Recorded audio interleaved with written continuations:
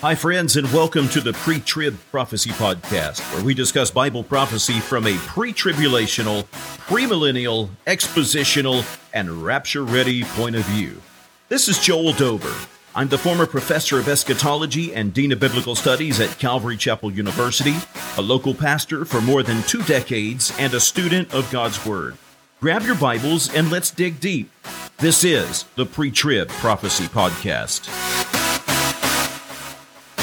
Hi, friends, and welcome back to the Pre-Trib Prophecy Podcast. This is your host, Pastor Joel Dover. Thank you for being with us on the program today. And let me welcome you to Season 2 of the podcast. In our first season, Season 1, getting this podcast off the ground, we did a general overview looking at a number of prophetic texts and trying to put together a scenario from a pre-tribulational, premillennial, dispensational, what some would call a futurist point of view. And I hope that you've had opportunity to go back and to listen to all of those episodes.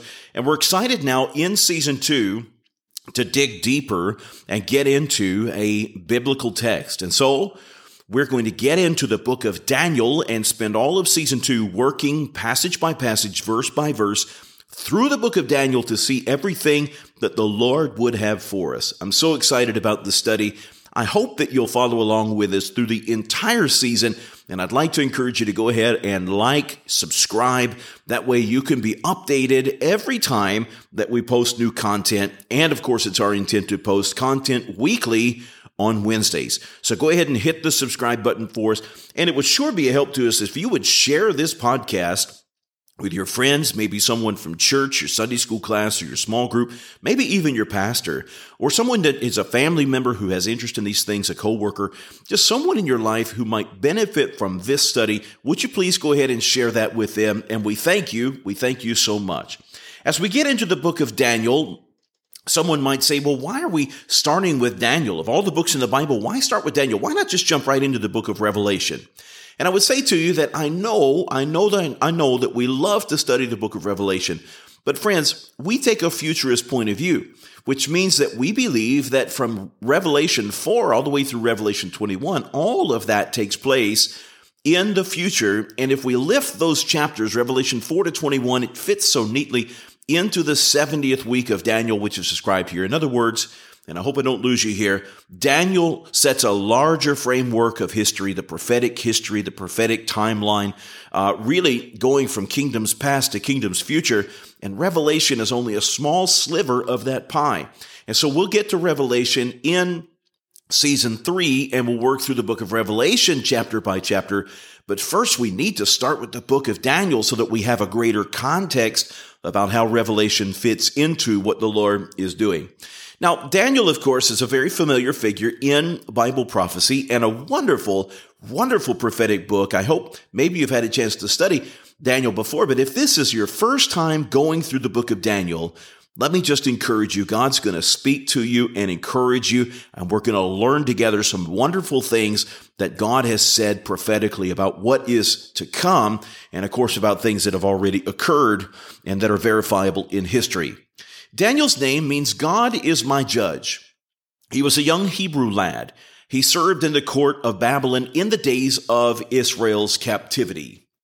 Daniel was a youth when the Babylonian king Nebuchadnezzar invaded Judah and conquered Judah, and Daniel was one of the young Hebrew boys who was carried away from his homeland in Israel to become a part of a Babylonian reculturalization and training program.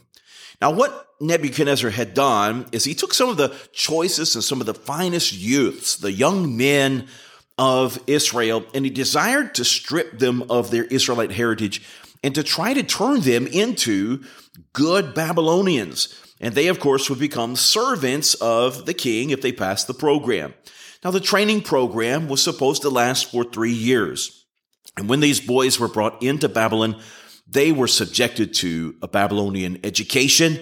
They learned, of course, the language of the Chaldeans, the literature of the Chaldeans, and everything culturally that they could just be, shoved into these boys. And in every attempt to strip away their Hebrew identity and to give them a Babylonian identity, that was, of course, the goal. Now, in the book of Daniel, there are 4 boys who specifically are mentioned by name who were a part of this reculturalization program. Daniel, of course, is the subject of our study here, but the others also appear in Scripture, and we know them. We're very familiar with them. Their Hebrew names, of course, were Daniel, Hananiah, Mishael, and Azariah, but you may know them more familiarly by their Babylonian names, Shadrach, Meshach, and Abednego. And of course, Daniel is referred to in the book of Daniel by his Babylonian name, which was Belteshazzar. So, friends, as we read, we may use some of these names interchangeably. I'll try to refer to them by the name that is in the context that's used in the particular chapters that were used. But it may be helpful for you just to make a mental note that these four boys are referred to by their Hebrew names in some texts and by their Chaldean names in another text. Now, if we get into Daniel chapter 1, the Bible mentions in Daniel 1 verse 1 that all of these things began to take place in the third year of the reign of Jehoiakim, who was the king of Judah. You'll remember, of course, that when David passed away, the kingdom passed to his son Solomon, and it was a unified kingdom in the days of Solomon. But when Solomon passed away, the kingdom was divided. Civil war broke out in Israel. One of the servants, the sons of the servants of Solomon, led a rebellion, and so the nation was split north and south. And in the south, Rehoboam became the king. In the north, Jeroboam became the king. And oh, what a mess that followed for the nation of Israel.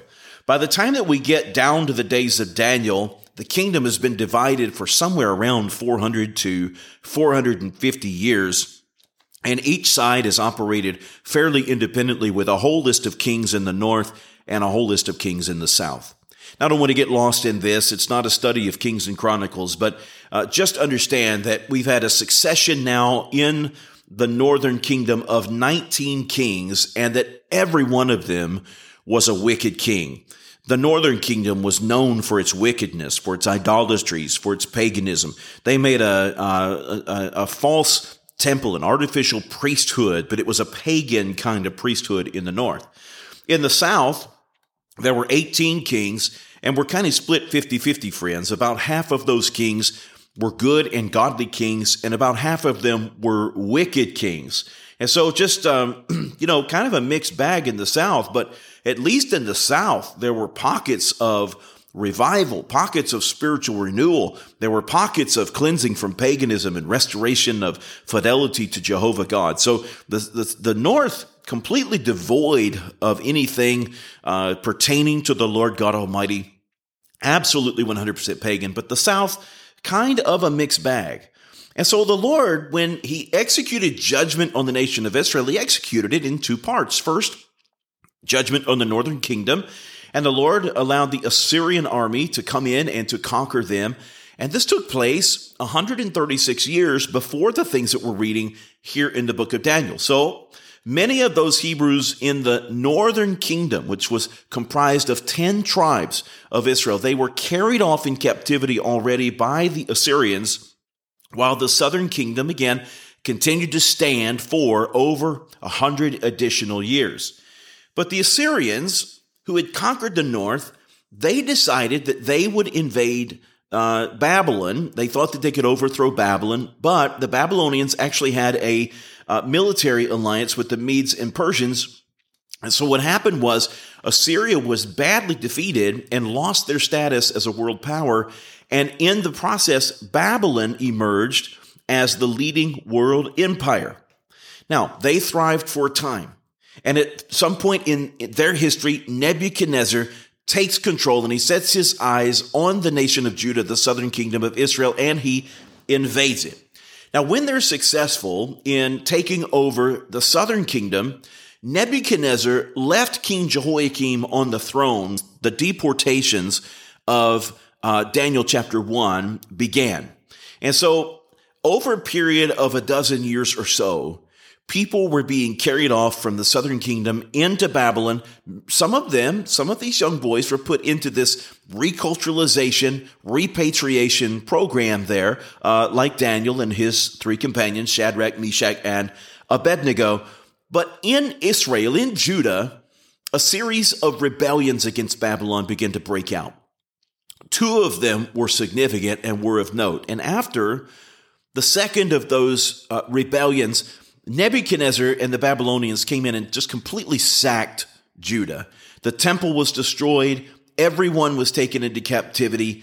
And at that point, Judah, as an independent and sovereign nation, ceased to exist. They were fully incorporated into the nation of Babylon. Now, if you fast forward in history a little, we know that Babylon had its day, Babylon ran its course, but eventually the alliance with the Medes and Persians would break down, and the Medes and Persians would overthrow Babylon, and power would change hands again. It's interesting, as we read through the book of Daniel, we'll find that Daniel himself was a prophet to a number of kings in a number of different nations. He served in the Babylonian court, the court of Media, and the court of Persia. Now, as we think about the Old Testament, friends, we know that there are different types of literature in the Old Testament. There are historical books, there are poetic books, there are prophetic books, all kinds of different books in the Old Testament. And as we think about the prophetic books, it's interesting, of the major and minor prophets, only two of those books were written to address the northern kingdom. 3 books of prophecy were written to foreign nations. For example, if you read Jonah, Nahum, Obadiah, you'll find that they were written to foreign nations. But listen, 11 books of prophecy were written to the southern kingdom, that is, to Judah. And my point is, listen, God seemed to be really working strongly and most strongly, especially through the word of prophecy, in the southern kingdom. And Daniel, of course, is a part of that legacy. When Daniel comes into Babylon, he's put into the repatriation, the reculturalization program. And Daniel, according to the word of God, quickly gained the favor of the chief eunuch, whose job was to oversee that program. The young boys would come in, and of course they were slaves there and servants there, but they were treated very well and put through the repatriation program. And many Bible teachers have noted the parallels between the favor of Joseph when Joseph was carried into Egypt as a slave and the favor of Daniel in Babylon. Joseph, of course, taken over into Egypt, thrown into prison, but through the providence of God became second in command in all of Egypt. And here we're going to see that Daniel goes over, just a Hebrew youth, no one important really initially in the nation of Babylon, but God so moved in his situation that he rose to be a very powerful man in Babylon. And very quickly, we'll see that the anointing of God on his life brought Daniel to a place of rise in service in Babylon. Okay, early in his service to the king, it became clear that Daniel had a prophetic gift. And that prophetic gift was revealed to Nebuchadnezzar. And what the Lord God did was he so moved upon Daniel that Daniel was able to know things that he shouldn't have known. He was able to know things through the revelation of God that were happening in other people's dreams and in other people's lives. And so the Lord really demonstrated the anointing, the supernatural anointing that was on Daniel, that prophetic office that was upon Daniel, and that was a part of his rise to fame and prominence and power there in Babylon. He also was given the ability of the Lord to pray and to interpret dreams. And so I just absolutely love the power of the anointing of God that was on Daniel's life to speak as God's mouthpiece to these particular kings. Let me point out to you, before we get any further, and I think this is so important, that we make a distinction between Old Testament and New Testament prophecy. In the Old Testament, when we think about the prophets, Isaiah, Ezekiel, Jeremiah, Daniel, all the minor prophets, these men were moved upon in a very special way to speak as the mouthpiece of God. They were God's mouthpiece to a number of individuals. The Lord moved upon them. They spoke forth the word of God to these individuals. That's why their books are written down for us in the Old Testament. That's why they've been canonized. That's why we receive the word of Daniel, the prophecies of Daniel, Jeremiah, Ezekiel, Isaiah, all of these others, as God's holy word. It's scripture. Let me say that in the New Testament era, that God has built the church on the foundation of the prophets and the foundation of the apostles. And while there is a spiritual gift mentioned in 1 Corinthians 12 of prophecy, it's not the Old Testament office of the prophet. The spiritual gift of prophecy, and I would encourage you to do a separate study on this. And of course, you know that I'm a continuationist. I believe in the continuation of the spiritual gifts, but the New Testament gift of prophecy is a different thing altogether. And in the New Testament, people who exercise the gift of prophecy are generally affirming something that the Lord has already placed in your heart. Or they're sharing a word of knowledge or a word of wisdom with you. They have wisdom from the Lord as to what to do, or they have knowledge about what you should do in a situation. But let me be clear. There is no such thing in the New Testament era as an Old Testament prophet, and those who exercise the gift of prophecy in the New Testament are not speaking words of Scripture.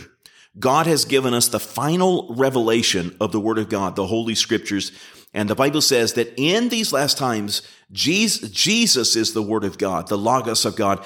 In former times, God spoke through the prophets, but now in these last days, the Bible says He has spoken to us through His Son. Make a distinction, friends, between Old Testament prophecy and New Testament prophecy. That is so important. Okay, let's continue to move on. Nebuchadnezzar has a dream. None of his men can interpret that. We'll get into it in detail as we start in chapter 1 and following. But Daniel is given supernatural insight from the Lord to not only tell him what the dream was about, but to interpret the dream for Nebuchadnezzar. And after this, Daniel develops a reputation in Babylon for having this unique ability, which everyone recognized as the hand of God and the work of God upon his life. We'll see that this young Judean youth grew up in Babylon, and he served the kings of Babylon and then the kings of the Medes and the Persians. It's so interesting. When you look at the structure of the book of Daniel, it breaks down nicely, really 50-50. You can almost draw a line right through the half of the book, wherein the first half of the book of Daniel is Daniel interpreting the dreams that God gave to these specific kings. The second half of the book of Daniel are the dreams and visions that God specifically gave directly to Daniel. I love this. And so the first half of the book, we'll see Daniel interpret dreams for Nebuchadnezzar, the king of Babylon. We'll also see Daniel serve in the court of Darius the Mede, and then finally in the court of Cyrus, the Persian king. Daniel totally committed to God in a foreign culture and serving kings who weren't. And God used him in a very powerful way. Now, friends, you should know this. This is the Pre-Trib Prophecy Podcast. I just want to state my biases. We believe in pre-tribulational, pre-millennial theology. We believe in a dispensational hermeneutic, which means that we interpret these things literally. We won't try to spiritualize the book of Daniel. I won't allegorize it. We'll take the Bible in its plain, literal meaning. When I look at the book of Daniel, I see specific promises. I believe the dates are given, the events are given in a very specific, precise, and accurate way. I believe that Daniel prophesies a coming kingdom and that it's a literal kingdom. And so, friends, lovingly, and of course, without creating any disunity or attempting to create disunity among the body of Christ, but lovingly, I reject an allegorical interpretation of the book of Daniel or an amillennial point of view which seeks to spiritualize these things, or a preterist view which seems to interpret these as though they have already existed. I believe that we are to look at this as a historical book. There are many historical things spoken of here. There are also future things spoken of here, and very clear signposts that as we read and interpret in the Bible's plain, literal meaning with a good hermeneutic, teach us about the things that are to come, things that are unpacked for us when we get to the book of Revelation. I will say, although we won't be really looking at the book of Revelation until season 3 of the podcast, I will say that I also believe that Revelation is future, that it's specific, and that it is literal as well. Of course, that means that when we come across things that are symbolic, we interpret them symbolically. But we don't try to make things that are best understood in their plain literal meaning to be something that's symbolic or allegorical when there's no reference or reason in the text for us to do that. I believe that when people try to spiritualize the books of Daniel, Revelation, these other prophetic texts, that they miss the plain literal meaning and the clear things of God's word. We don't want to misunderstand the word. We want to understand. So, in my point of view, in the premillennial point of view, the pre-tribulational, premillennial point of view, When we get to Revelation chapter 1 is the continuation of Daniel chapter 12. So think of Daniel as the overview of the things that are to come, the rise and fall of kingdoms, the 70 weeks leading us to the time of the tribulation, making specific mention and really the origin of the term, the abomination of desolation, speaking of the Antichrist, which is to come. And then as we finish the book of Daniel, we'll be ready to really dial in on the tribulation period, or what in Daniel's book is called the 70th week, and to see those things in detail which are to come in the future. So John's revelation really picking up where Daniel chapter 12 closes out. So important that we start here in the book of Daniel. We're going to be looking at some specific terms. I want to just get your mind primed for this. As we get into this Daniel study, we'll be talking about the 70 weeks. And if you stay with us through the study, we'll explain what that means. We'll unpack that for you. We'll be talking about the concept of weeks of years and remembering to think very Jewishly as we read the Bible, especially the Old Testament.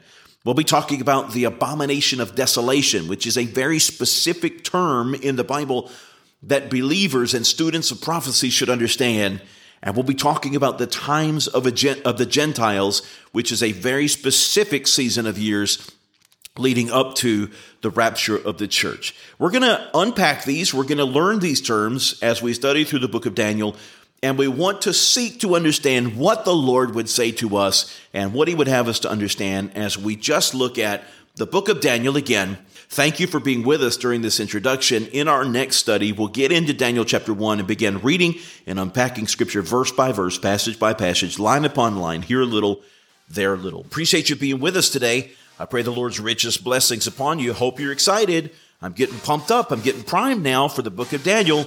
It's going to be a great study together. So I'll look for you next time here on the Pre-Trib Prophecy Podcast. May the Lord richly bless you.